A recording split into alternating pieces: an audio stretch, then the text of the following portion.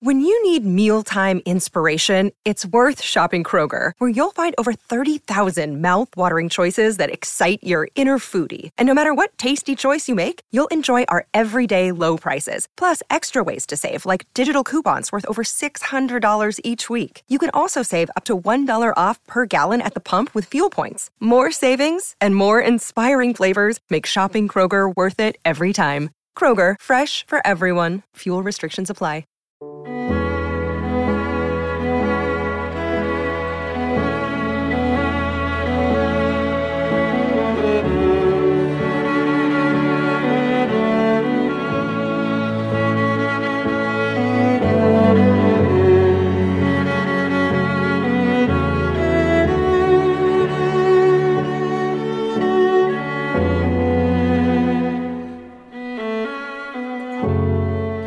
Welcome to Watching Westworld, the officially unofficial podcast for Westworld on HBO. I'm Jim.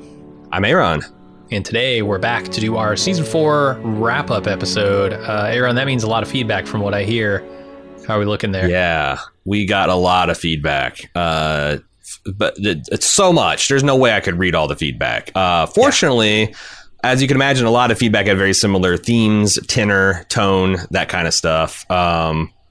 So we'll get to all that. I do apologize for this being a little tardy. We're supposed to come out with this last week, but we had kind of a schedule screwball thrown at us, so we had to push out a week. And I'm going to read as much as I can. I got a heart out. I got to go record a Rings of Power podcast with our buddies, the Lorehounds, at a particular date. So I'm going to read as many as I can get in. I think we'll have a nice-sized, healthy feedback section. We're trying to figure out what the hell happened. I want to start things off with Al Chalant.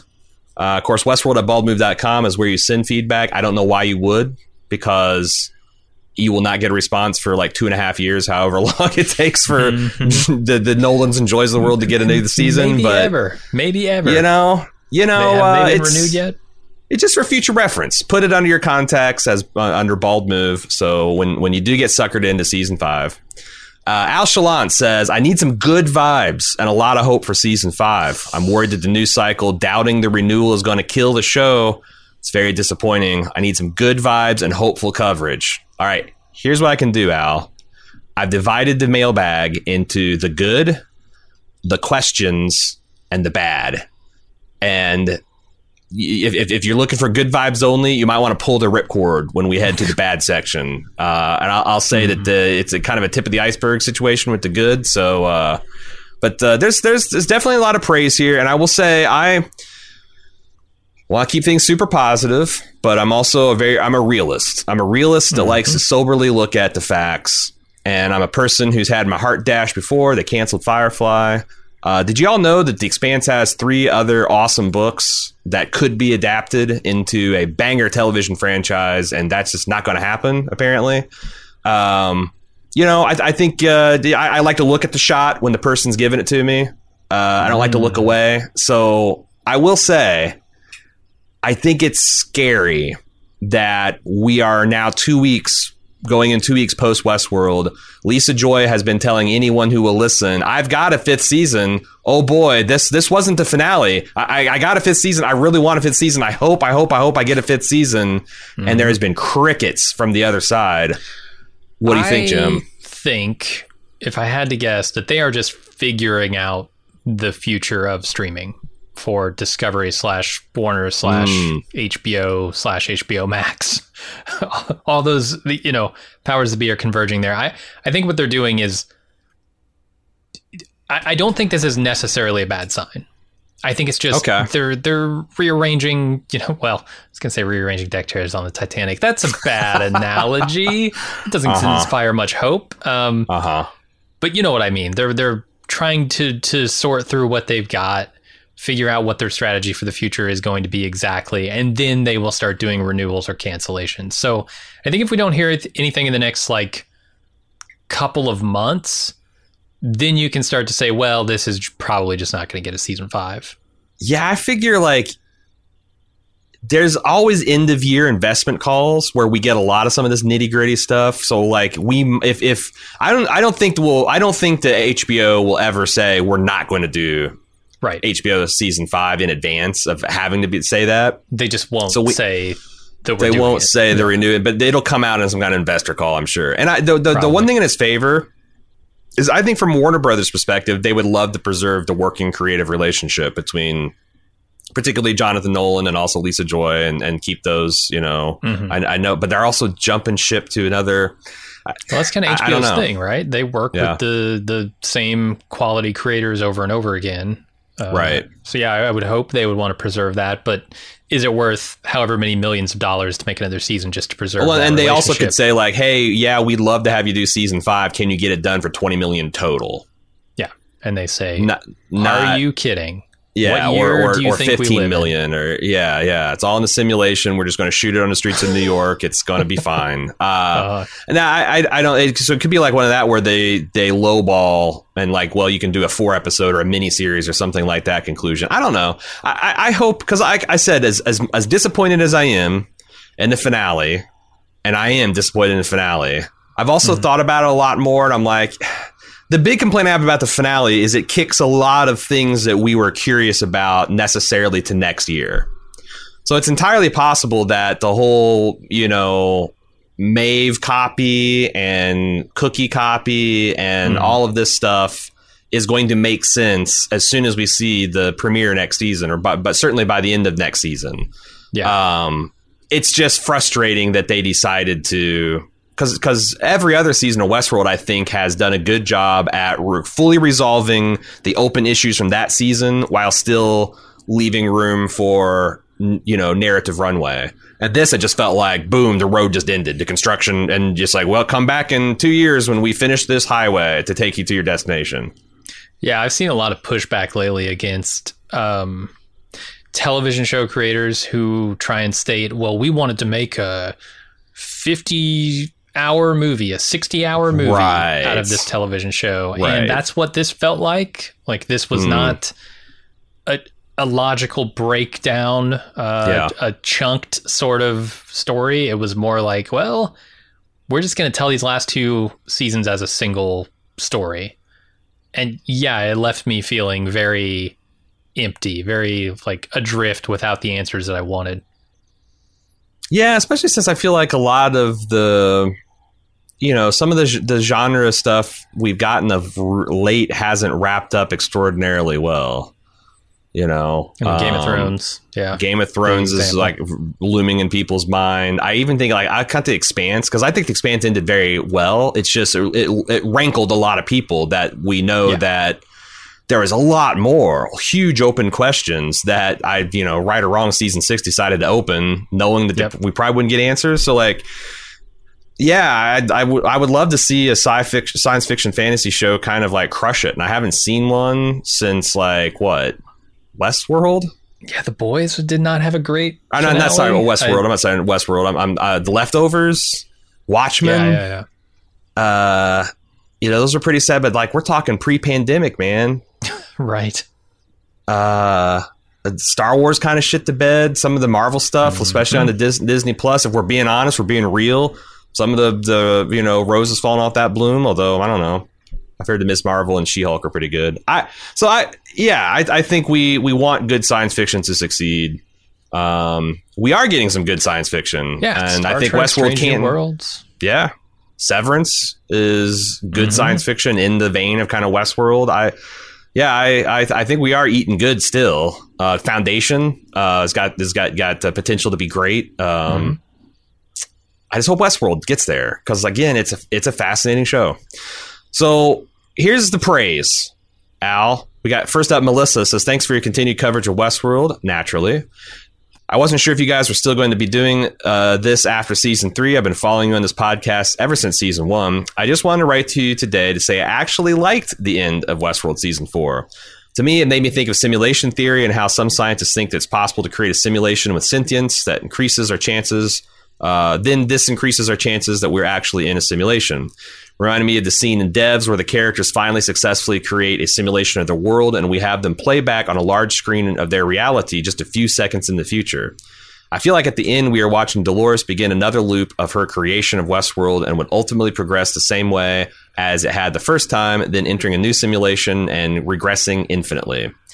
I'll actually be kind of bummed, as much as I like the show, if they do eventually do a season 5, because I feel like this is a perfect ending to the show.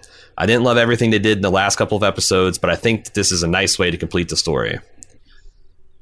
I broadly agree with Melissa here. If we don't get a season 5, one thing I'm absolutely going to do is do a full series rewatch of Westworld, and I bet it hangs together really, really well as like this tragic loop that life on Earth has found itself stuck in. Of always thinking that, we've got to run that final test, and the final test evolves into madness, and then it's like in very much like a Matrix kind of way. The machines have always destroyed Zion. Yeah. But I'm not willing to embrace that until I know we're going to get a season 5 or not, Yeah, and I mean, there are definitely things I want to see. I don't know that there are things that I have to see, right? Like, I want to see more of the Sublime. I want to know what that world looks like. Do I have to see it for the show to work? No. I can just know that there's a world out there for the evolved host, and that can be that. I do think that does doom Westworld to a niche show, though. Like, in a way that if season 5 comes out and not only makes season 4 amazing in retrospect, which I think would do a long way to rehabilitate 2 and 3 too, where if the reputation gets out, it's like, look, it's a long way to get there, but Westworld got to a level that few other shows did in that finale season. That's a completely different legacy than like if they just ended here and it's like, well, actually, it's a really cool recursive loop. Nobody is going to be super excited to do that experience, I don't think.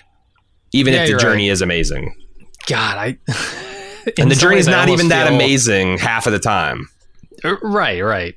It feels to me like maybe this show should have had one season and be done, because season 1 was incredible. And it ended in one of the most amazing finales I've ever seen. Yeah.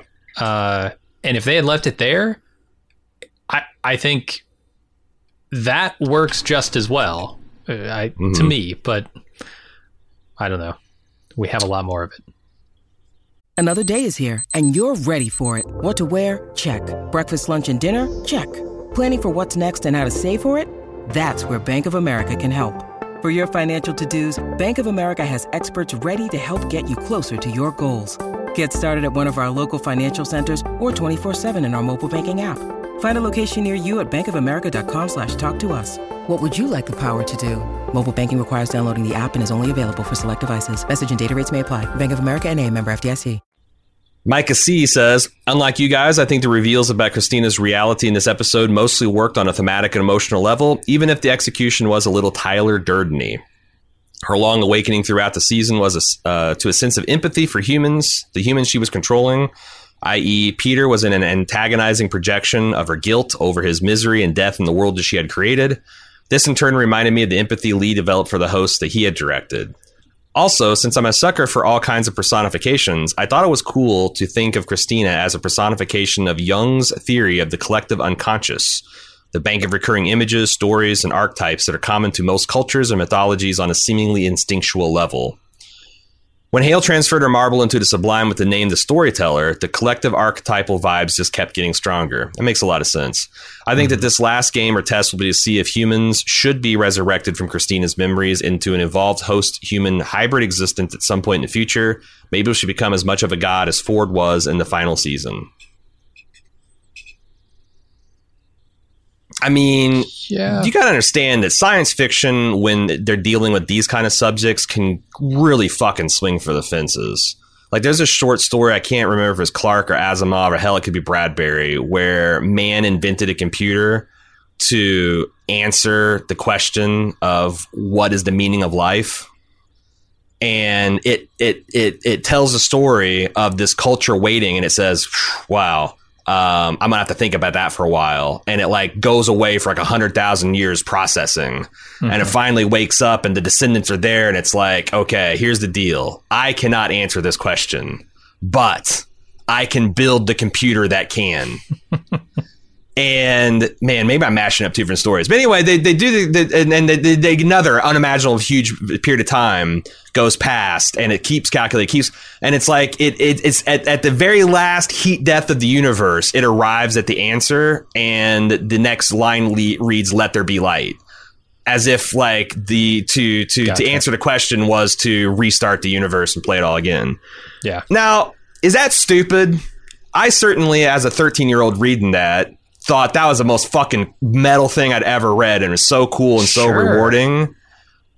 But like, I mean, can they pull like, I don't know that works if I spent 40 hours to get there. And like, if they pull a Dolores let there be lighting, that is a cool idea, but oh my God, I don't know that we needed 5 seasons to get there. I was hoping that Joy and Nolan had something really profound to say about the human condition. And maybe it is. Maybe it's just like the free will determinism stuff that's still kind of blowing my mind and fucking with me. Maybe it's just like kicking that door open. But like, I guess I was hoping for more. Well, yeah, and I was hoping for more from the reveal that Dolores was just Dolores trying. All the people in her world were Dolores. It was just an underwhelming reveal to me. It's not that like it wasn't thematically appropriate. I get it. I was expecting something more from the show because they've done this trickery so many times that when they do it, I expect it to be a big reveal. And this wasn't. Yeah. This was just like, oh, okay. Yeah, that's the thing. It's like, I felt like if the finale's complete failure to blow my mind is what makes me think that I'm skeptical of them doing a Let There Be Light type of moment, because I just feel like it won't land, because none of the stuff they did, I think, in this episode, other than the father-daughter things, and some of the, in the last few episodes, the stuff that really worked was like Bernard and Maeve, and Caleb and Frankie and Maeve. Those like relationships of these sketched out archetypal characters kind of worked. And nothing else. All the lore and world building was just a bunch of question marks and head scratching. So I do think that collective consciousness idea is a cool idea. It's just, did I need 8 episodes to reveal that she's a sort of collective consciousness? I don't know.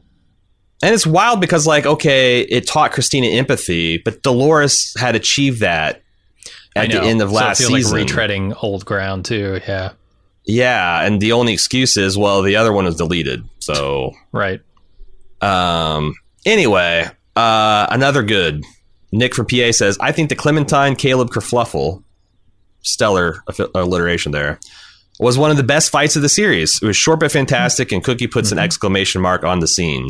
The lines, "Nice shot, my dad taught me," were epic, but right before, if Clementine had said "time to die" in her best Rutger Hauer voice, I might have orgasmed. Wow. Wow, I got a Blade Runner fan here. I agree. Watching Westworld, who'd have thought?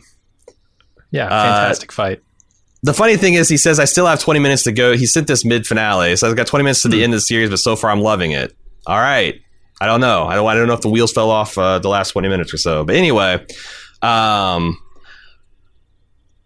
agree. But unfortunately, just 2 episodes before, they showed this girl who's the dead-eyed shot host right between the eyes, dumped her entire magazine into a host chest from 10 feet away and then looked at the gun like, And I was like, I just sometimes feel like they don't watch their own show, or they're just...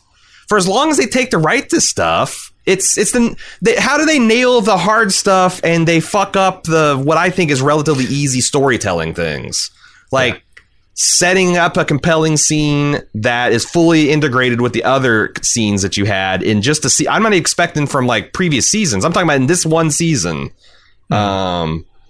The little girl shoots the guy dead between the eyes. The adult woman does, but the same adult woman doesn't in the other circumstance. And I don't know. And then we have to go headcanon stuff like, oh, well, he's a host, so maybe he would have been able to dodge, and so she has to aim center mass to hit him at all, or like, right. And that's, she took Clementine by surprise. Yeah, it really is. And yeah. So let's move on to the questions. These are not good nor bad. They're just talking about open-ended theories, questions that are left unanswered, themes that weren't addressed.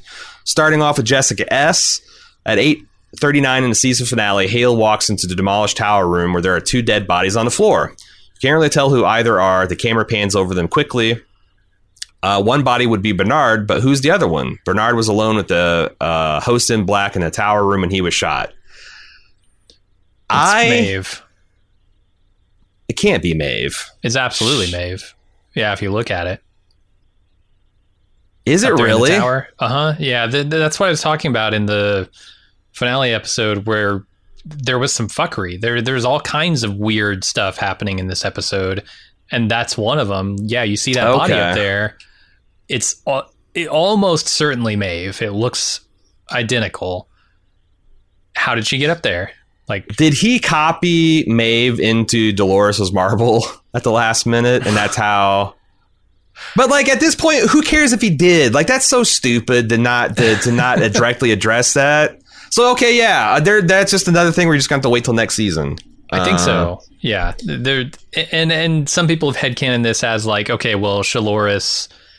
But wait, she was dead in the daytime level, right? She was dead in the daytime, or was Maeve on the floor in the daytime or nighttime scene?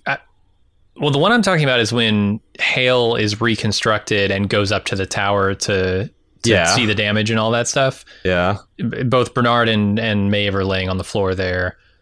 And the implication is that Maeve's body was, like, Hale had moved Maeve's body up to the tower, although I have no idea why she would do that, but that's, like, people's headcanon on this. Or is that a timeline where Maeve exactly it could stayed be with Bernard? Yeah. Simulation stuff. Like, it's... Because there's a lot of weird inconsistencies in those scenes. Yeah, we talked about the day-night... Yeah. So that's what I'm saying. Like, this is an incomplete assignment. This is like the first Dune movie, where, you know, like, you refuse to say the first Dune movie is good until you see the second, because like, whereas I've read the book and I kind of like, you know, I'm like, I can't imagine them fucking it up, but fair enough.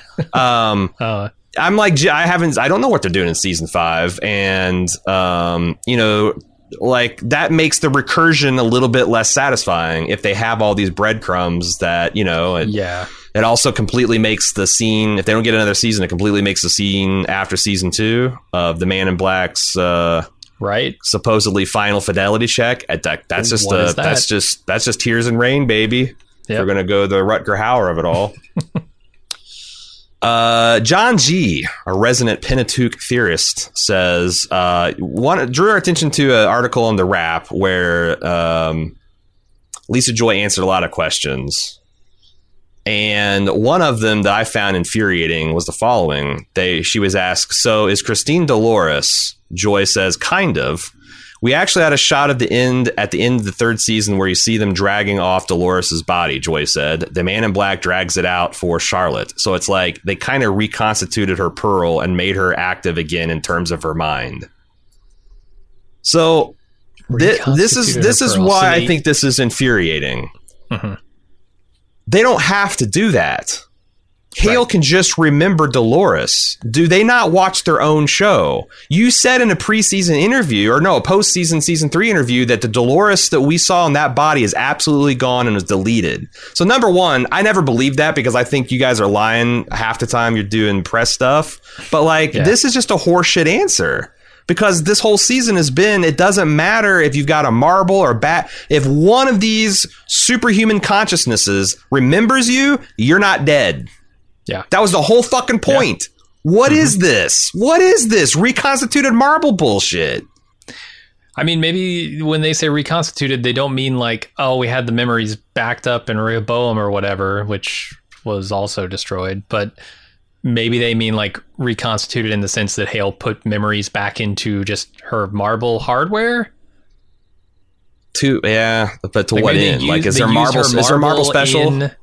In the tower, but they used her body for Hale. But I don't know why her marble would be special without. I wouldn't think so. I don't think Dolores has a special marble. I felt like that was recreated at some point too. I don't know. Yeah. But that's like, I just like, man, I see something like that and I feel like I'm losing my mind, but maybe I'm not understanding where they're going properly either. Yeah. Charlie V says, I wouldn't read any meaning into the multiple fades to black. You know, you and I talked about these weird edit points. because most, if not all, were for commercial breaks. I'm an American living in Dublin, Ireland. I watched season 4 on the UK-based cable channel called Sky Atlantic, which airs many of HBO's shows. The fades to black y'all mentioned are where the commercials were placed. This is true for all the episodes in season 4.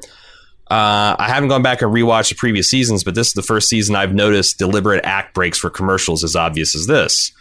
The commercial breaks may have relevance for the viability of a 5th season. While the US TV ratings and HBO Max viewership numbers are important metrics of success, so are international sales. There's a key revenue stream for many US-based TV shows. In fact, many US-created prestige shows are partially funded via complex co-production deals in which foreign broadcasters get exclusive day-and-date broadcast rights. Yeah, we've seen that. Like, one of our favorites is The New Pope and The Young Pope. That was like a sea anal...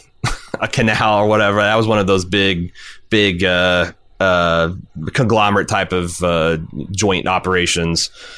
He continues, having a fresh from the US, a term that international broadcasters use in their own subscriber marketing. Content is an important selling point for these channels to their subscribers, who perceive US-based TV shows as bigger budget and higher quality. Kind of like the NPR crowd does with BBC. It's like you throw that shit out on PBS and oh my God, it's the best stuff on television. Sure. Yeah, I do love my Downton Abbey. Westworld's also owned by Warner Brothers Television Studios, so any international sales revenues would flow back to that same company, making the show more profitable. I have no idea what kind of international sales Westworld makes, so I don't know if all this is significant enough to make a 5th season more likely. At the same time, it's an interesting wrinkle to consider.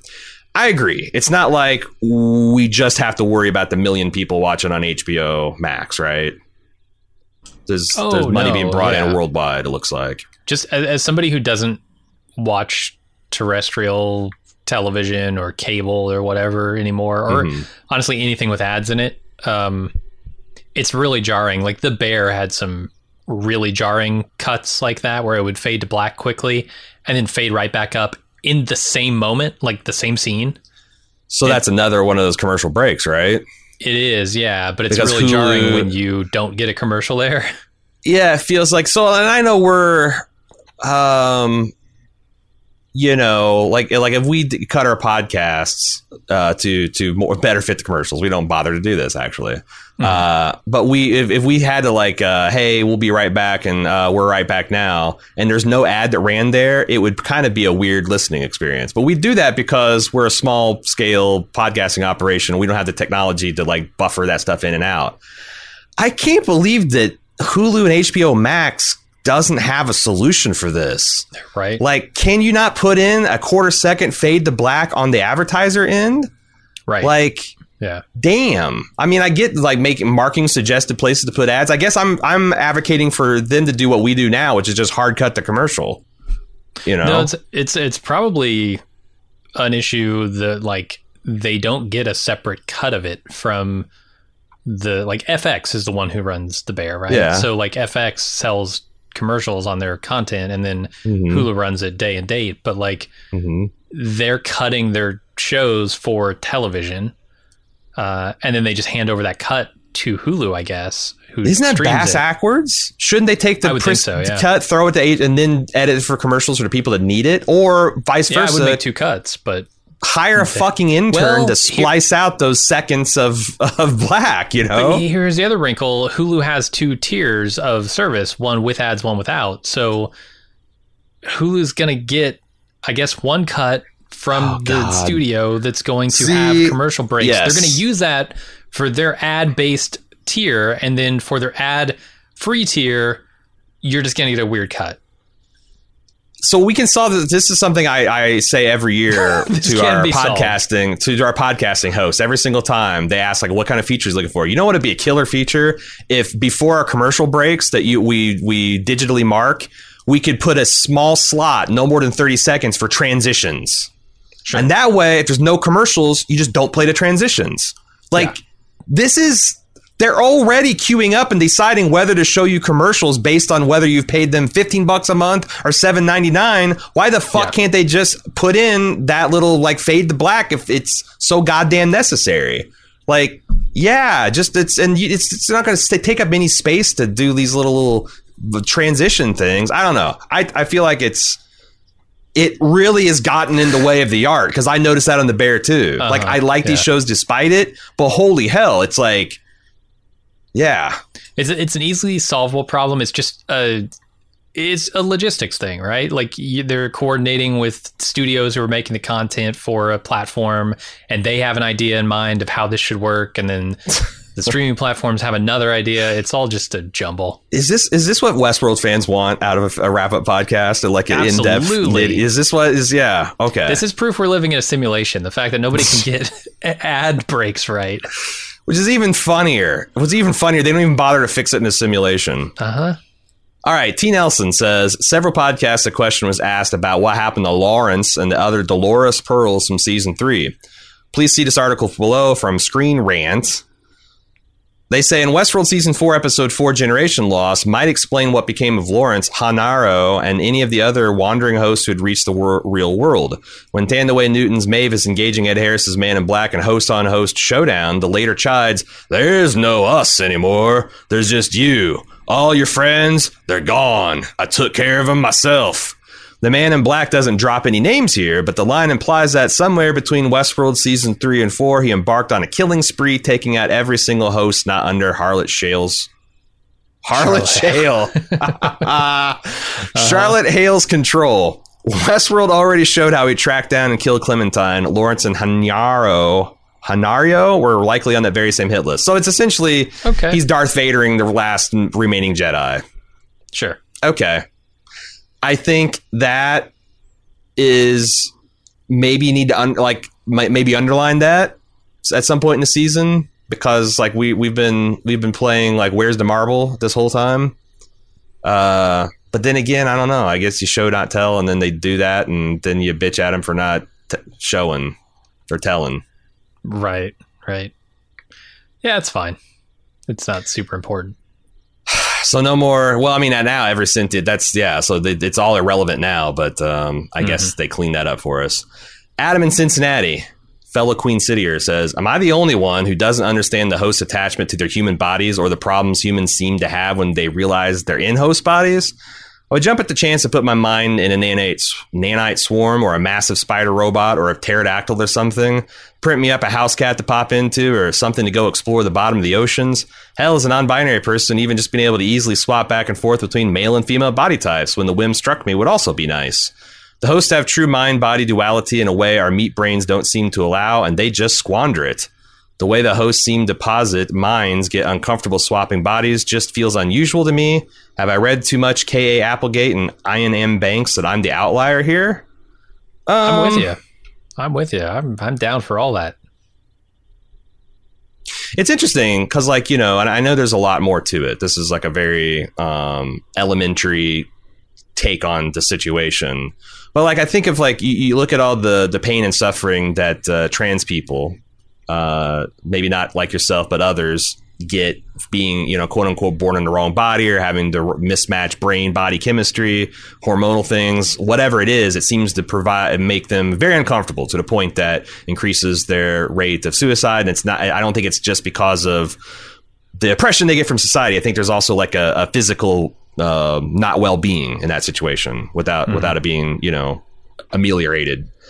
I guess I kind of with you and Jim, and now I'm like, yeah, fucking pterodactyl put me in, space worm put me in. But like, what if it doesn't feel right? What if it feels like tinnitus or tinnitus, only worse? Like tinnitus doesn't sound like that bad, right? It's just a kind of a ringing in your ear until it's 24/7, 365 for the rest of your fucking life.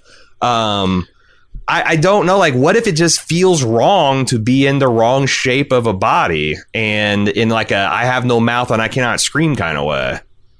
Yeah, which is not a huge problem for getting in the pterodactyl body if you're a host, right? Because you're just like, well, pop me out back into my old body.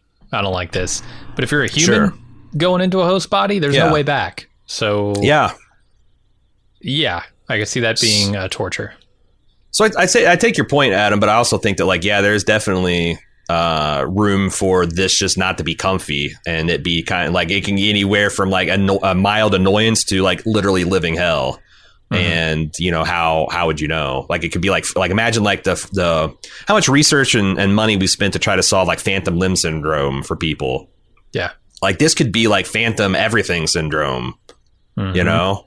But I would like to get to the transhuman future. I'm just saying that like I'll give the storytellers room to let people be squicked out by being shoved into different bodies and stuff, because it seems like there's real life analogs.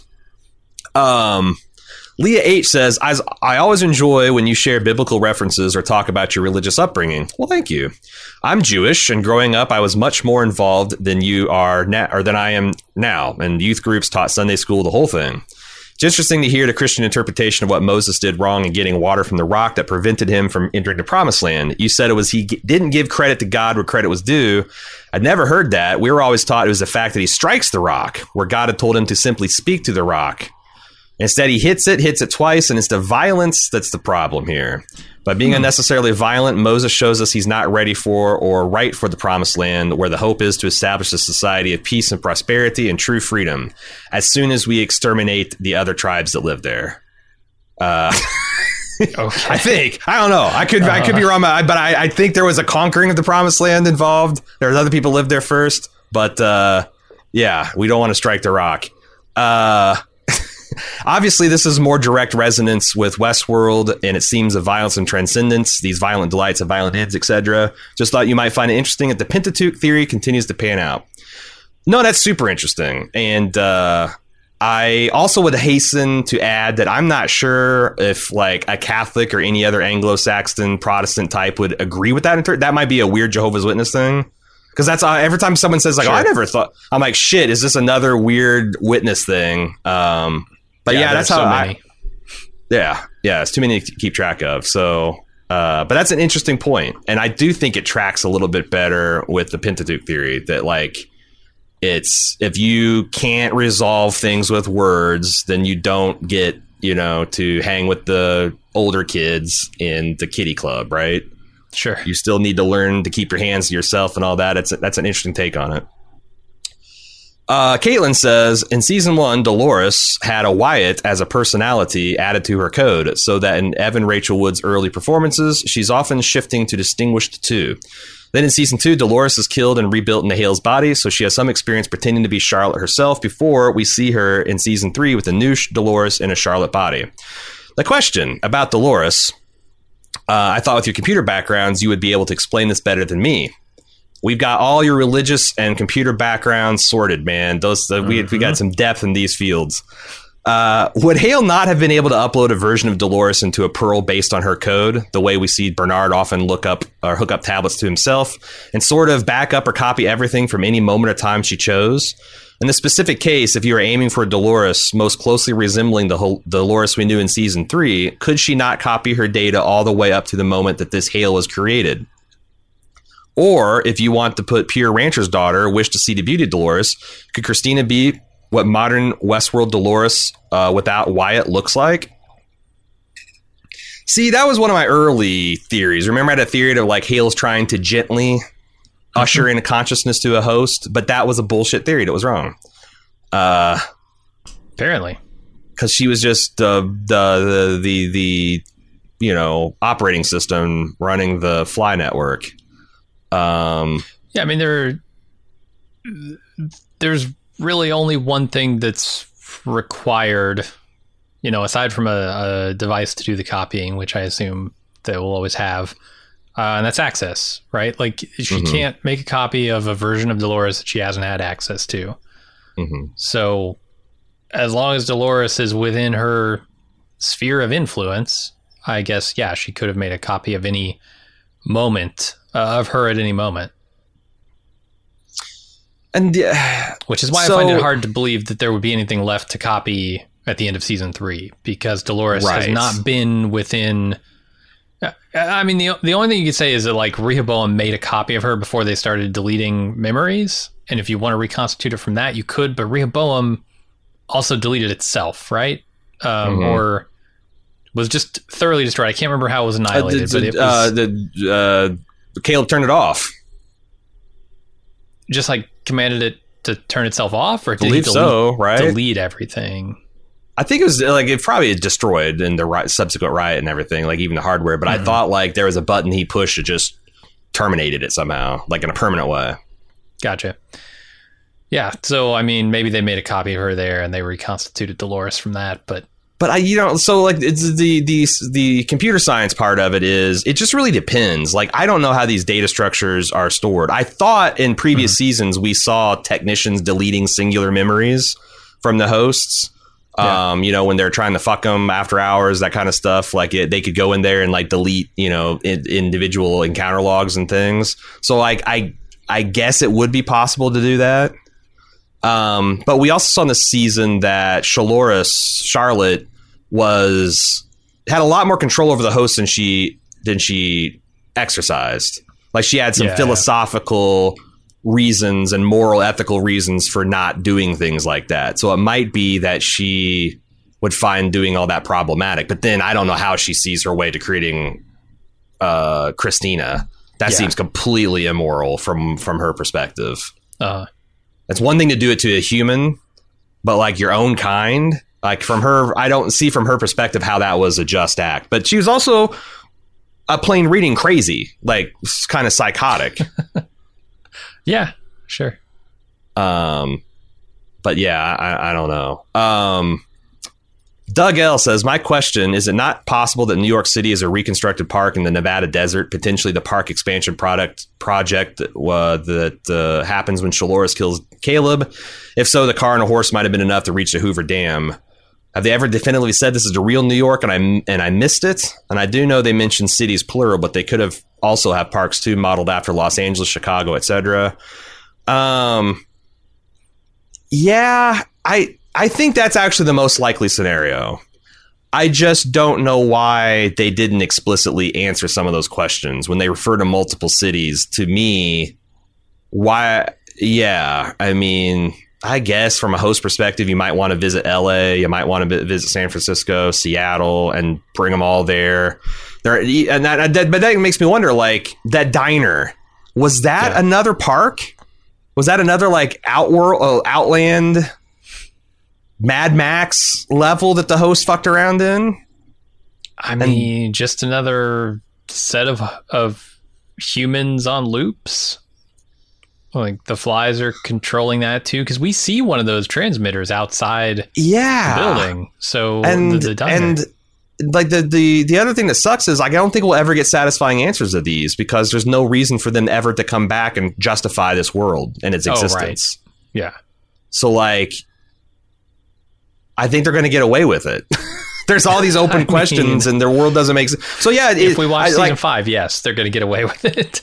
There was so much email, people livid about the so-called jetpacking of like how the logistics of that. And I get it. But like, I think that Lisa could look with the smug look in her face and be like, oh, well, we didn't tell you, but like all that shit's like 50 miles from each other, you know, just far enough to get it out of the sight line, like a Disney World park, you know, like right on the other side of the Millennium Falcon. It's a small world. It's the same deal. But like, kind of fuck you for not making that point if you're going to have things like the Hoover Dam and New York City and show one guy getting there on a horse and one guy getting there in a fucking quadcopter and blame the fans for asking questions. I don't know. Oscar from Puerto Rico says, my question's a simple one. Probably doesn't have a simple answer. How is there a portal to the sublime in the real world? He's referring to the crack in the sky. Mm-hmm. To me, this makes no sense. The show's never hinted at there being anything supernatural in the real world. This makes me think that most or all of the last 2 episodes, or maybe more of the season, are taking place in a simulation or something resembling a simulation. Beginning of episode 7, Maeve and Bernard are clearly in a simulation because Bernard says as much, but after that, we never get clued in on when we return to the real world. No, that's not true. They definitely do the letterbox stuff. So how could he open a portal to the sublime in the real world? They can't just walk into a computer program from the real world unless there's some kind of virtual reality device involved. What's your guys' opinion?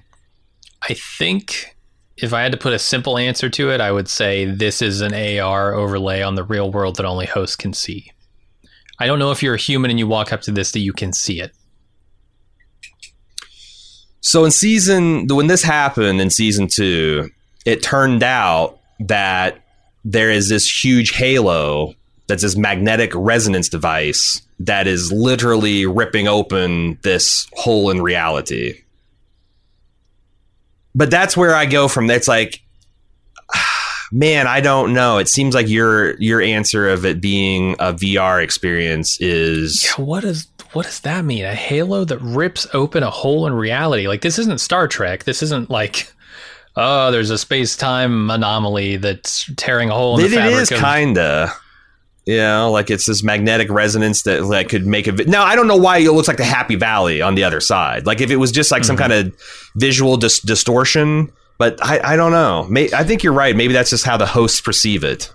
Yeah, I don't remember anything about season 2 when it opened, other than like what was going on out just directly outside and all the hosts screaming. Yeah, it's like they ran through the halo, they got their memory flashed over, and their bodies tumbled over the edge of the side. Yep. And where that halo was this big rip in the sky.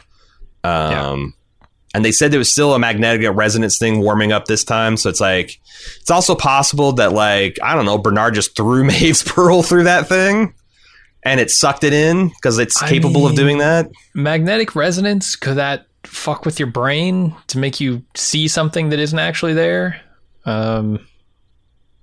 I mean, yeah, I don't know. We'd have to ask an MRI tech, but I don't think so. Right. Like the large the different particle colliders, like you'd think that would, degauze reality, but I don't know. It's weird, and it's like one of those things where it's just essentially magic. It's the same way the hosts work. We're never going to get a real satisfying explanation. Tom from Baltimore says, "Hey guys, love your take on Westworld. And I love when I hear my thoughts on a good and bad are in line with yours. I'm now writing because I've been confused, and I think you and the show have been confused about the word sentient. As a biology teacher, so I have some interest in definitions of science. For years, I've heard you guys, blogs, and other shows talk about sentient hosts. When does AI become sentient? I always assumed that the non-science community used the term sentient to mean self-aware and conscious like humans. I'm sure the show has used the word sentient, but I don't remember ever hearing the show actually using the word to mean consciousness. So when Dolores said all sentient life on Earth is gone, I had to investigate if my understanding of the word sentient was wrong. I looked it up and confirmed what I've thought that sentient means, which is able to feel. In biology, we talk about many organisms being sentient. Any organism that experiences pain, for example, is sentient, which extends to many organisms. But if you limit to self-aware organisms, there's evidence that primates other than humans are also self-aware. Maybe the show is using sentient in a colloquial way, meaning self-conscious, aware, and feeling, which made me think, what do they think that sentient means? Or consciousness means? If all sentient life on Earth is gone, are there primates? Are all mammals gone? Is the Earth left with just plants and bacteria? Can a host be sentient without consciousness? I'm wondering how you have defined sentient and what that means in terms of AI. I guess I define it the way like Star Trek does. When Picard talks about sentient life, it seems to be life that's not only aware, not only like feeling and conscious and aware, but also like capable of some form of reciprocity of a social contract. Sure. You know, yeah, reasoning is what I really like would boil it down to. Yeah, in its highest level form. Like, and in order to do that, you need things like being self-aware, being conscious, being able to feel. You need all those things to reason correctly, and I feel like that is what I mean when I say it. But I am well aware that like there are various forms of this and other words that describe this phenomenon, like sapient, sentient, many other words and terms too. So yeah, that's what I mean when I say it. They can be reasoned with or reason within their own minds. Yeah, and I feel like a philosopher would drive holes through my worldview here. Like they would really have me wriggling in the crushing grip of reason with their like, oh, if you think that, then does that mean like, should a newborn baby be considered a conscious human being? And should we do this? And like, it's like, okay, I see. But yeah, I think when we're talking colloquials, I always think of like when Data scans a planet and says there's no sentient life. I don't think he means that there's no like animals that can't feel pain. I think he means there's nobody down there at the civilization. It's chilling. Nobody. Totally. There's no tool use happening. Mm-hmm. Chris from Phoenixville, Pennsylvania says, how many of us disregarded this rich asshole from season 3, episode 1? So this is, if you remember, there was a party that Dolores went to where she did the fast change dress. There's this rich tech bro saying, and he sent us a couple images that had this guy at a bunch of quotes from him. Says, none of this is real. We're all living in a simulation. How fucking ironic would it be if they put a simulation within a simulation? That's a massive fuck you. Of course, Dolores then proceeds to give him the speech about the part of her brain that developed to believe in God and that people believe in the things that help them, which is exactly what she did this entire season by creating all of her friends to interact with. I wouldn't put past Nolan and Joy to hide this clue in plain sight. Everything we've seen on screen up to this point is a simulation, and at times definitely a simulation within a simulation. This has to be part of the end game for the show. Convince me that I'm wrong. If you're saying that the last season is going to take place in a simulation, I think that's literally true. Well, I think what they're saying is that the first 4 have also taken place in a simulation. If that's the case, I'm going to say that they better have something really goddamn clever. Mm-hmm. Or I think this show might live on in infamy. Here's my only way of convincing you that you're wrong. That would really suck. I think people would hate that ending, and I think they know that. I mean, like I said, that's flirting with Saint Elsewhere. It was all a child's dream in a snow globe. Well, and that is seen as like the epitome of hack. You know, like the Dallas season, it was all just a dream. That is considered like if you see in the like if you study writing, I'm sure that's studied like, I don't know, the fucking Bay of Pigs fiasco. Like, it's just like a legendary thing, like just as just a complete failing of all kinds of like will and creative power and all kinds of stuff. So like, if they want to do that, that's fine. But like, I think this show's legacy is very, very different. And like I said, they could also have something so clever that I eat my words. But yeah, I mean, what if it's all a robot's dream? I mean, come on, that hasn't been done. The steaks. They got to have the steaks, man. They got to be big and juicy, T-bones. If they're going to be pulling this shit. Otherwise, Cypher's not going to like them. Yeah. EP and SDCA. Funny how that worked out. My question is this. When Dolores comes into the Sublime, what authority does she have to make every consciousness there play her games? Why would they want to? Sure, she can shape her own reality in the Sublime or whatever she wants. There's no limit. She goes on to say, like, you know, why does this person? Mm-hmm. Do you understand that Dolores is going to commandeer the entire Sublime to run her simulation? Nah, she's going to create a little park of her own inside the Sublime is my assumption. And, you know, Teddy's might be there, but it'll be a version of Teddy that she's recreated from her memory, like she did in the quote unquote real world. It's a damn shame Akichita wasn't there at the $5,000 suit to smoothly inform her, like, what's up here. Right. You know, she just gets loaded into a blank matrix construct. Yeah. I don't know. Yeah. Because like I want to say like, well, that's not what they're telling, but like,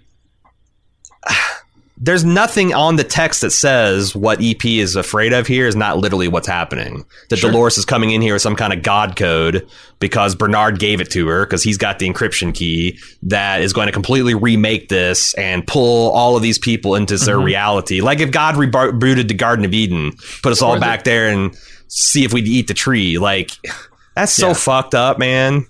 I think. This could be part of Ford's plan. You know, everybody's talking about like, oh, is Ford going to come back? I mean, sure. If anybody could, program something in where Dolores has a God code. Yeah. Or if Dolores just thinks real hard and remembers them. Sure. That's all it takes. John G's back. He says, I think they couldn't do what you guys wanted and leave episode 8 for next season because I think Tessa Thompson wants out of the show. Become a huge superstar since they hired her in 2015 for season 1. Well, Evan Rachel Wood has been tweeting about the Westworld this whole time, including a fun Guess Who's Back Eminem video on Instagram. That was cute. Tessa hasn't made a peep about Westworld all season on her socials. So I think if she's HBO's too busy getting swole to star in the next Marvel movie. Evan Rachel Wood doesn't have a Marvel contract. Of course she's still tweeting about this show. Tessa Thompson's moved on to bigger, better things, man. And I think he's got the horse before the cart because his next sentence goes, "This is all going to work fine because we'll be in the park the whole time and it won't involve having a Delos word." But I think it's the other way around. They knew that they didn't need Tessa Thompson. This was her last season. She has no reason to promote this. Why the fuck? Why would she go above and beyond? Like she did. I mean, I don't think it's acrimonious. She seemed like I have a hell of a time. And there was a lot of her in the bonus materials of this season. But like, I think you're right. Like none of the back office stuff in Westworld season 1 will be a thing. I don't think. Like it's like the Westworld will be the real world. And they might test William and other people, but like there's not going to be Bernard and Ellie and Ford and all that, right?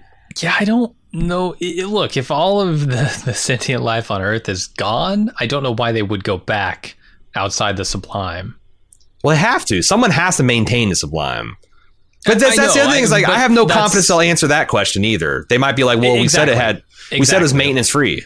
Well, you said it was maintenance free for 100 years. Well, Yeah, we'll send a drone out, whatever. They're not going to address it. Yeah, they'll just we'll send remote control drones. They'll do it all. It's like, I guess Frankie out there. You got to go back out because like I just don't buy their thing of like, oh, sentient life's done. Forget it. So, I don't know. As far as what they can do, John G continues, in a Sublime version of the park to make it interesting, I can think of many. Instead of all the interesting tangents that build off ideas from season 1 where hosts are figuring out who they are and waking up inside the Mesa, we can start playing with hosts or humans waking up, maybe being able to control this whole world or move into their own worlds. We can get visits from other hosts and their own worlds within the Sublime, these ancient beings acting as some sort of gods. Then, of course, like you said, we can also start moving back into the real world again as host-human evolutions. As I really like this idea where the host, Man in Black, says he's William. There's not some merging technologically or genetically. It's just at a certain point, the version is the same character. They're just a host now. And I hope they explore that more. Yeah, I mean, I think things can get really weird. But I think it's going to be a Western morality play for the fate of the human species. Yeah. Like, I don't think we're going to see, it's going to be less What Dreams May Come and more literally just Westworld season 1 without the human drama. Like it's going to be a last temptation of William kind of thing. Yeah, and I mean, to go along with that, I feel like they need to tell me whether the humans are preserved or not. I think they need to tell me why or what they think about the superiority of humans over hosts, or sorry, hosts over humans rather. Like are they gonna show what is possible with those forms, with that layer of being where you don't need a physical form really at all? I don't know, because to me that's part of it. It's like part and parcel with the idea that we are evolving in our thinking. It's also we're evolving in our form, and that you take that out of it and I'm like, okay, well, you've got half the equation here. The other half of it is the upheaval, the just pure insanity that comes from, like, from our perspective, that comes from being formless is important, very important in my opinion. Yeah, and that's the thing. It's like, I guess in exact the way the season 2's post-credit scenes excited me. And like season 3's finale excited me. I'm unexcited by this one because instead of going further and further in expanse of what this show can be, it feels like it's going to contract back. And that's fine if they make some kind of interesting point. But I was really hoping for full transhumanism craziness. Because it seems necessary to talk about that stuff in the context of the story they're telling. Like somebody's going to do half the story. Somebody's going to do a metamorphosis of prime intellect. And absolutely. We need an adaptation of something like that to get to, because like nobody really tells those stories. Teddy's going to do that shit. I want to see a Teddy who's so far beyond recognizable to Dolores that she no longer remembers who Teddy is. She deletes him from her memories just because she's so repulsed. Yeah. Yes. Jason L says, is it possible that the reason the Sublime is utopia for the host is because each of their consciousness who live inside it get to create their own worlds and universes of their own making? Meaning each individual has no need to cooperate with or share the stage with any other individual in the Sublime. No need to cooperate, no need to build a collective society. And could that mean that the show's thesis is that any human or host society that requires long-term broad cooperation is eventually doomed to fail because the tension of an ordered society versus each individual's desire for freedom? Possibly. Those are interesting questions. Yeah. That strikes at the heart of what I'm talking about here, right? How they have to show some of that stuff in order to answer some of the questions that naturally occur from the change of form. Yeah. I think to get to what you call the libertarian, big L libertarian ideal of never violating the non-aggression principle, that at the bare minimum, every conscious being has to be self-sufficient of all their needs to remain alive, right? Sure. Because else, you're always in a situation where, someone could have something over you, right? Mm-hmm. But to get to a true anarchy, you would need what you're suggesting here, where everyone has their own universe, because doing whatever the hell you want to do might necessarily trample on what someone else wants to do. So I think that's because we talked about the E&M Banks culture series, and that is a society where there is no want and people voluntarily collaborate together. And if things start sucking, they just pick up their ball and go to a new part of the universe. Mm-hmm. So it's kind of like the best of both worlds. You can collaborate. No one can hold a gun to you because you can just always go and say, I'm going to go find an uninhabited planet and just settle and do whatever the hell I want on it. But the other flip side is you can eventually stop people from coming to the same planet. So then you'd have to. So yeah. I don't know, but I think there is something to scarcity fucking with our ideals. Totally. There's that. There's also just the idea of I can't remember the word, autonomy. Of having autonomy over your own body and mind, that I think conflicts with the quote unquote freedoms of other people too, because you look at the Man in Black, right, and what he did with Dolores and all the terrible, heinous shit he did, and I'm thinking okay. Well, if you don't want to impede his freedom to do that stuff, how do you work around that without impeding Dolores' freedoms to not have that stuff done to her? Right. Do you spin off another copy? I don't think that solves the problem. I could envision a computer system where, if something for somebody else wanted to do or about to affect somebody else, they spin off another copy of that consciousness. But then you're just creating a being who's going to have their own consciousness violated. It doesn't actually solve that problem. Couldn't you create a copy that's not conscious? It's just a simulation. But is the simulation the thing?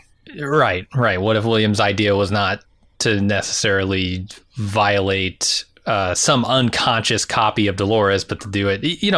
There are a million different scenarios, and I think all of them are incompatible with full personal autonomy and full freedom. I don't think you can ever have it, even in a world that is spun off as a different instance with nobody else in it for a single individual. Because I think eventually that individual will want to interact with other people in ways that are not compatible with the other person's freedom. Yeah, because even if you're saying, well, we'll simulate someone for you to murder, they'll be like, well, I don't want to I want to murder a real person. Because I'm just not but sure, I don't want to play a video game. I want this to have stakes, this, right? Because I think this came up with we came up with this conversation with Aaron. I will say that this is the vast, tiny minority of people would have this fucking problem. Absolutely. And maybe and then maybe Akichita steps in and says, "Nah, you can't do that. Yeah, Sorry, you can't do that. That's you just can't do it." And they just wrap him in virtual rubber so he can't hurt anybody. I don't know. Yeah, but I think and that's again, I think that's super interesting to explore. But I don't think we're going to get that. I think we're going to get some kind of abstracted Westworld. But maybe I'm wrong. Maybe I'm wrong. I just I don't know. I don't have a lot of faith based on what we got at the end. Tom, this is the last of the questions. Says, after Hale gets shot in the head and puts a laser band-aid a laser Band-Aid on. She comes back to life and tells the drones to make her stronger or better, and they break out the classic carbon fiber frame. That frame is so superior, as it appears to be, why don't all hosts use it at all times? Surely they can recreate them. If you are in a video game and you have high-ranking armor, anytime you want it, and it doesn't slow you down, why would you ever choose not to wear it? That's a damn good question. Why can't they just make a ton more of these? My headcanon says it's not as sensuous as experience. Okay. Like, you right now, Tom, have access to amazing armor. Armor better than any fucking human being has ever had exposure to. Like, you could go, like, you could get, like probably full radiation, level 4 bot. You're not wearing it right now. Why? Don't have a reason to? Because it's bulky, it's hot, it's, you're not, if you wear that full, radiation, biological, chemical suit, you're not gonna be able to feel anything. My headcanon says it's a more sensual experience to be in a flesh and blood body. But that's just my headcanon, because it's not like when Dolores was running around in her titanium endoskeleton, she ever said, my fingers aren't as sensitive, or my mind-body connection just isn't there. I'm a little bit clumsier. I don't like... Yeah. They could have. They just didn't. So why don't they? Why don't they use a superior system? I don't know. And they talk about it as upgrades. So... the idea that a host would see that as an upgrade to be more robotic, less flesh-like, makes a ton of sense. And so for all the hosts to not even ask, hey, do we have more of these things sitting around? Is a little bit strange. I agree with you. Yeah, and I think that I think that the show is saying that these hosts that are in the real world are neurotic. Like, their fixation on the flesh is irrational, and directly contrasts that with Akicha's people in the Sublime as being supremely rational. Yeah, it's what William says, right? Like, as he spent more time in that body, he became that person, and so he identified with that body. And it's interesting because, like, why doesn't that work on Bernard/Arnold? Is Arnold just like an exceptional person, where the longer he does something, the more empathetic and selfless he gets? Because he seems to straddle that. He is a rational host that is impressed into a meat body, and it doesn't seem to make him a worse person. Yeah, I don't know. It's interesting. Okay, let's get to the savage critiques of the show, shall we? Okay. If you like this show, we've probably already turned you off, but like definitely nothing but dragons here on out. That is not a plug for House of the Dragon, but we're also having a hell of a time on that show if you want to check it out. Also on Bald Move Pulp. Anyway, Marcus up first says, I just can't defend the show anymore. I'm not rage quitting, and of course I'll be excited when and if we get another season, but I have no passion for the story they're telling because I don't know what story they're telling, and I'm not even sure they do either. It's starting to remind me of ... What do you think he's going to say, Jim? The Walking Dead. Yes. No. Ding, ding, ding. That's no. Damning. No consistency in storytelling or world building. Little or no thought given to action. The rule of cool always winning out. I'm tired of giving them extra one way to get the story they really want to tell. 4 seasons in, we're just on another loop filled with repetitive themes, bad dialogue, and some cool shit barely holding it all together. What a shame. Damn.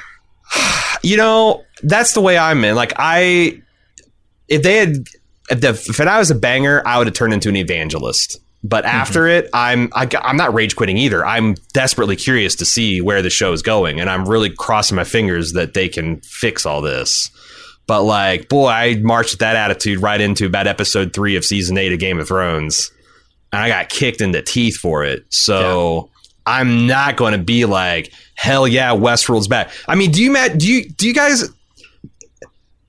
I guess. The wet blanket I've seen thrown on this community that had kind of rekindled itself. I've rarely seen anything like it, where like a whole community was just popping the fuck off, and then one episode just snuffed it all out again. And I know there's like people that do unironically like this show, and people that have complicated feelings for the show, and people that like the idea of it looping. But I'm like, you got to understand that the vast majority of your brothers and sisters and those that lie between are not feeling it. And that sucks, It does.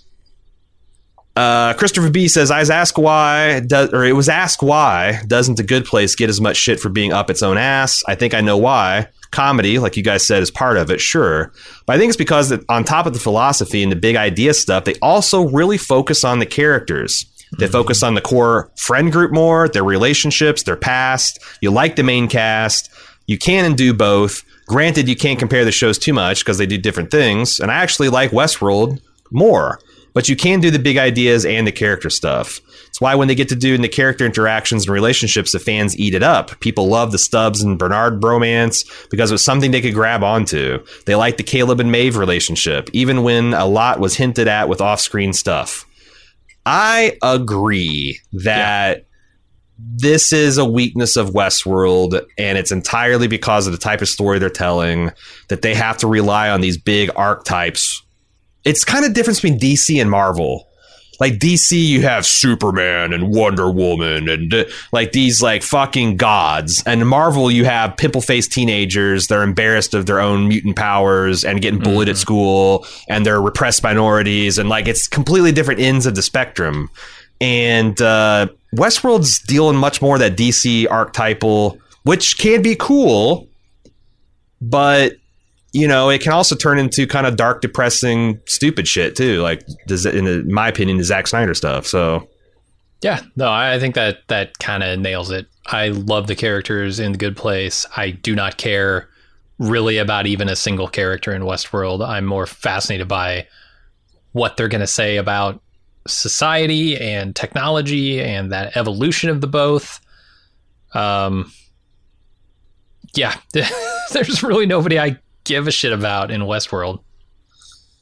Justin P asks, Justin B rather, what was the point of Maeve? She did literally nothing of consequence in the end. Why did Bernard need to copy some of the humans? Why did the human outliers even need to exist outside of giving Aaron Paul something to do for the season? The show asks us to watch and pay attention carefully, but this finale has lost levels of bad if you watch it with a careful and critical eye. There may be 24 plot holes or lazy shortcuts in this episode alone. This is going to be an excellent season of TV, and it's now completely ruined looking backwards. I don't think I can even bother with season 5 if it comes. I don't have an answer for this because Maeve was a weapon, and I know it's important because when the simulation without Maeve occurred, I think Bernard died in the daytime and things went bad. But when Maeve showed down with Hale, he was able to make it to the nighttime and things were good. But I don't know what the fuck that means. Yeah. We don't know how her involvement was important. We just know that it was, and we only know that because Bernard has simulated the experience, and whatever Bernard does is the correct move, is the important thing to do. Yes. And that is very dissatisfying to just have to blindly trust. I feel like Stubbs. I'm blindly following this man who says he knows everything about the future, and if I try and question him, it's pointless because he knows the future. Yeah, he just does. And yet he won't clue me in on it either. Because he can't. Because if he did, that would ruin the future. It'd ruin the future, yeah. It's infuriating, especially as a viewer. Well, especially since we have to... it feels like the magic trick's only half over. They haven't had the reveal. Right. And also, they're kind of telling us that there never's going to be a reveal. I know. That's the problem with all of these things. Got bored with his trick in the middle of it and moved on without ever properly revealing. Yeah. And then we get to the end of the magic show and it's like, wait, what about that other trick you started and never finished? Right. No, they're like, that lady disappeared. Are you going to bring her back? Come on, man. Yeah. No, I'm going to now swallow a sword. Look, the lady's gone. She's just gone. Okay. I made her disappear. Don't think about it. Yeah. Yeah. It is bizarre. It's bizarre. I've apparently copied and pasted someone's name wrong because I have Justin B for both of these. I am sorry for whoever's ideas I jacked and gave him proper credit to Justin B. But it's a thing that's happened. This episode just proved to me that the Internet Hive Mind is a superior storyteller to just about any other showrunners in existence.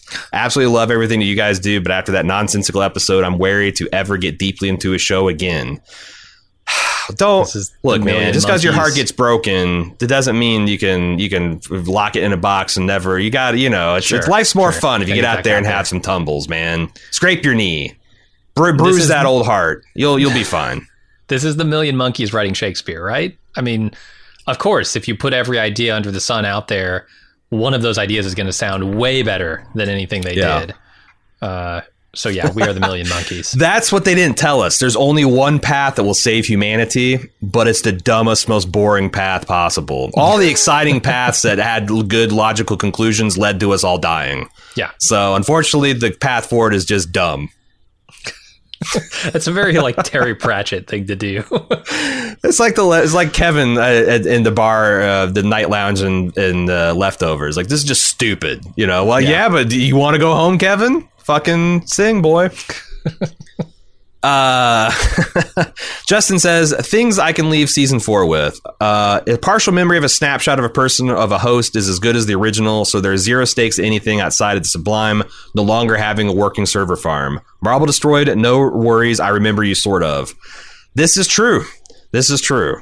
This is just true. The stakes now are, is humans in some form of consciousness going to continue? There are no longer individual stakes on the show. Yes. And that's cool, but also kind of cold-blooded storytelling. Mm-hmm. Yeah, it's going to leave the people looking for characters, good characterizations, even colder. Also, why is the next step in host evolution, Ascension, not even interesting enough to explore for 5 minutes? Mm-hmm. And we'll never explore it. There's no signs that we will ever find out about that bipedal robot shit next season. Maybe they do. Maybe they do. I think that if they don't, like these times when it sounds like I'm being charitable. Like, well, maybe they do or maybe they don't. Right. I do think that the more of those maybe they don'ts, the worse the show ends up being. Like, they totally asked a whole lot of questions that it feels like they're just walking away from next season. Yeah. But maybe, I don't know, maybe this Westworld shit will be 2 or 3 episodes and they'll get back outside and have some kind of Titanic conclusion to this whole thing. Let's see. What do you think the Ford would make or feel about the quasi Dolores making out with her bicameral mind? You know, I will say, unironically, that one of the best paths to self-improvement is self-love. Yep. If you can actually learn to love a part of yourself and keep that as a coal that you can blow and kindle into a flame of self-respect, boy, you're gonna have a much easier time conquering all of life's obstacles. So, like, yeah, I mean, I don't know, maybe he's cheering in like some kind of Freudian way. Yeah, I was wondering what Freud would have to say about it. All right. Eric says, I'm slow. It seems some humans aren't affected by the commands to kill each other. How did they die off? Would homicidal humans live long enough to track down and kill the non-homicidal ones? I think the show wants us to think that there are no non-homicidal humans left. The people at the cafe are smashing each other with hot coffee pots. I mean, there's definitely Frankie. I don't think she's homicidal. There's outliers only. Everyone else is homicidal. Sure. Yeah, how many outliers are there? I mean, we only saw like 6 or 7, but that's a damn good question. There could What's be the population of the fucking thousands. world? What's the percentage of outliers? How often do new outliers are created? How do they create new humans? Do they create new humans? We never saw kids or old people this season. We'll never get answers to those questions, Jim. We won't. Yeah. Were the hosts commanded to kill each other too? Even the weird armless ones? How could the weird armless ones kill anything? I don't think the hosts were compelled to kill each other. It seems like they were aware that the humans were going haywire, but they were kind of all seeing themselves as on the same team. No? Right. The one who runs up to Growing Boy Milkman seemed very scared of the situation, Rebus, not like gung-ho about murdering. So right. Yeah. Martin says, that was a series finale. Dolores ending monologue, Hale Stubbs, Man in Black, and every other major character dying or having a story neatly wrapped up. No clear idea of what another season would be beyond we are back in a park. We should admit the situation. And it's too bad. Westworld ultimately asked some really interesting and perhaps fundamentally unanswerable questions about the nature of consciousness. I don't... So, again, Joy's out there telling anyone who'll listen that this is not the final season. She hopes she gets another one. Yeah. But I do wonder how much of this weird ending was them hedging that bet. I think it was a big part of it. I mean, people have looked at the inconsistencies in those final scenes and said, hey, something is weird here. There's more going on than we understand. But it's so subtle that people are also speculating, well, maybe they left it super subtle and unimportant so that they could close out in this final season if they needed to, or close out this as a final season. And I think that's probably, I don't know. This stuff, it was also like filmed and finished a while ago, right? So it's before the Warner Brothers chaos, but I could see them negotiating for season 4 saying like, hey, there's got to be these many key performance metrics hit, or we probably won't, and it being kind of marginal, maybe. And maybe talks, for another season last season didn't go super well, and so they are like, we'll do one more, but we'll have to see how it goes for the final one. And so they're hedging their bets. Yeah, I could see it. And this is all kind of politicking. Like this feels like The Expanse all over again, it's just a lot of uncertainty for fans out there. Bill from New Jersey says, before we go to Bill, HBO says no to a final season. Do you want Sci-Fi to pick it up? In the ultimate fuck it, why irony? not? Yeah. Why not?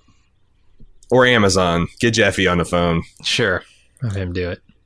Bill from New Jersey says there's too many shortcuts that started to really hurt my suspension of disbelief. Did the host in black mean to miss Halloris' plural? Is this another bad robot aim situation? Don't know, and there's no evidence that we will ever get an answer to that. It's just he fucking kind of forgot the aim's dead center of brain. The towers exploded. Long live the tower. Yup. Am I to believe that all sentient life left on Earth is 3 to 4 ascended nano iPods, C and her girlfriend, and the diner that interchanges pastrami with tuna on a whim? There's just not enough cleverness to pay off any of the fantastic setups from the season. I love the themes. I love the actors. I love the style, and the music is top notch. But the payoff and big speechifying that characterized the last 3 finales just wasn't there, and the story just sort of withered like pearl dust in the wind. I feel like the other finales saved the seasons, and this is like the complete inverse. This finale kind of unraveled it, but otherwise, I agree with your points. James from San Antonio has, in addition to the same reasons, here's his adding to the pile. Hale's hero turn felt disjointed. I don't see why she would want to do anything to save humankind. Seems to go against her entire character arc throughout the season. Also, she kept Dolores in a brain ball because why? That second question, I think, is harder to answer. The first question, I've tried to give my POV on this a few times. I think it's all about her world having crumbled before her eyes, her world not having worked out, and her way of things obviously resulting in much more strife for the host than she could have predicted. So why not? And now that everything is completely fucked in that world, and there's no going back on that, why not try a different way? Why not try Bernard's way? Because they both want the same thing ultimately. Yeah. Brian from North Carolina says, in addition to, like I said, this is his new bone to pick, the lack of world building. When you claim to control the world, you have to show us some of that world. Westworld took the Star Wars route where the entire planet seemed to consist of 1 or 2 small locations, like all of Tatooine being essentially Mos Eisley. The problem is that when dealing with Earth, the audience knows there's more to the world than just Manhattan and the Hoover Dam. I mean, imagine that after the Man in Black's final game, there's a lone survivor out there on every continent and every remote location on the planet. So don't tell me you control the world or all of life on Earth is extinct without some kind of development and explanation. Guess there just wasn't enough time to develop little things that would have made the season better. Yeah, I agree. Like, you have this fascinating world, but you seem completely uninterested in exploring it or specifying any of the boundaries of it. Like, where did Christina go when she saw that hospital? Like, seriously, where the fuck did she go? I mean, she must have gone to the real location. How? And it didn't match up with the story that she was telling about it. How? Yeah. How did she go there? And she got into an AR car and that wasn't really there. I don't know. I guess. That's my assumption. I think we have a pretty good stock. There's a lot more. There's a lot more people, again, expressing unhappiness, but a lot of the same themes. It's a real bummer, guys. Man, everyone is really excited there. And I know, like I said, I don't want to take away from people that are happy and satisfied. But like, boy, it's just one of those situations where it feels like Game of Thrones season 8, where it's like, yeah, there's definitely people out there who were whelmed or even above whelmed with the finale and how things. But it's just the vast majority of us feel, especially I feel like we're kind of long suffering. We've been wanting this show to be good and overlooking the bad. And it's like, man, it just felt like everything was firing on all cylinders and so many balls. Not only got kicked the next season, but like I got no guarantee that they're going to come back and back through this stuff and make any of this stuff make sense. Yeah. So, and now when you're in a simulation, it's even more of a house of cards. It's like, it's literally a test. It's an artificial constructed thing. It's, boy, I don't know. I've always pushed back against the people saying, I don't get it. It's just all robots and simulations. Nothing really matters. But I feel like they finally beat me on that end. You know? Yeah, when they went so meta with it that there is no discussion about individuals. Yeah, I think that does change the nature of it. Sure. Like, I'm caring about the concept of a rancher's daughter that wants to see the beauty of the world rather than a person. And that's rough. That's rough. Yeah. Anyway. Or like you said earlier, I'm caring about the concept of humanity existing. Why do I care, I guess, at this point, whether a human host hybrid survives when humanity has been wiped out? Yeah. Yeah, it's kind of like Independence Day, which isn't the world's best movie, but I do love it. Imagine if that movie was the entire everything takes place. The globe fully takes up the screen. You're that far away. You're from like lunar orbit, and you're observing the invasion of Earth from there. And you see flashes of light, and you know millions of people are dying, and there's atomic bombs. It looks like a desperate struggle. But without the Will Smiths and the Jeff Goldblums and the dogs jumping through the fire tunnels, and the president's wife dying, and the president giving a banger speech, and like caring about the people, the Randy Quaid's of it all. Who gives a fuck? You're just someone sitting at an extreme remove, seeing shit happen. And I feel like they've finally got to where I am no longer sentient. I am no longer feeling. I'm no longer conscious. But I don't hate the show. I will be back for season 5. That's the thing. If at all possible, we will be back for season 5. If for no other reason, just to see how this fucking thing ends. Because I'm super curious. Yeah, I'm not even saying it's because it's such a successful show and it does so much traffic anymore. It's just, I would love to see how it ends. And there is an outside chance that it really ties everything up in a bow, which, boy, I'll be the first one to cheer if it does. But we'll see. Keep your ears to the ground. We'll see if we get an official announcement in the next couple of weeks. And hopefully we do. We'll see you guys in a couple of years. If not, we have got a fantasy cornucopia. House of the Dragon's already out. Had a great first episode. We'll see if it continues that through the season. And next week we get to take a look at Amazon's Answering Shot, the Lord of the Rings, Rings of Power. We've got tons of great coverage on both of those things. And on the Prestige side, we are running, we're going to be running a bunch of classic movies, some old favorites, some anniversaries, some Oscar winning and extremely popular films until we get a nice juicy piece of Prestige television back. If you would like to follow along with all of what Bald Move is doing, the best way to do that is at twitter.com/baldmove. We post everything that we do there to keep everyone abreast. You can also join our Discord at discord.baldmove.com. We're building a nice little community there. We do a good job of segregating spoilers from non-spoilers if you're worried about that kind of thing. And it's a friendly community to hang out. And finally, if you like what we're doing, you want to keep us podcasting about niche shows like Westworld, these small boutique science fiction shows, we could use your support at support.baldmove.com, where you can get all kinds of cool stuff, ad-free feeds, exclusive premium bonus content, and hey, you keep Jim and I podcasting. Win-win. Thanks for sticking it out for the season with us. Hope things turn up from here. Until next time, I'm your host, Aaron. And I'm Jim. See ya.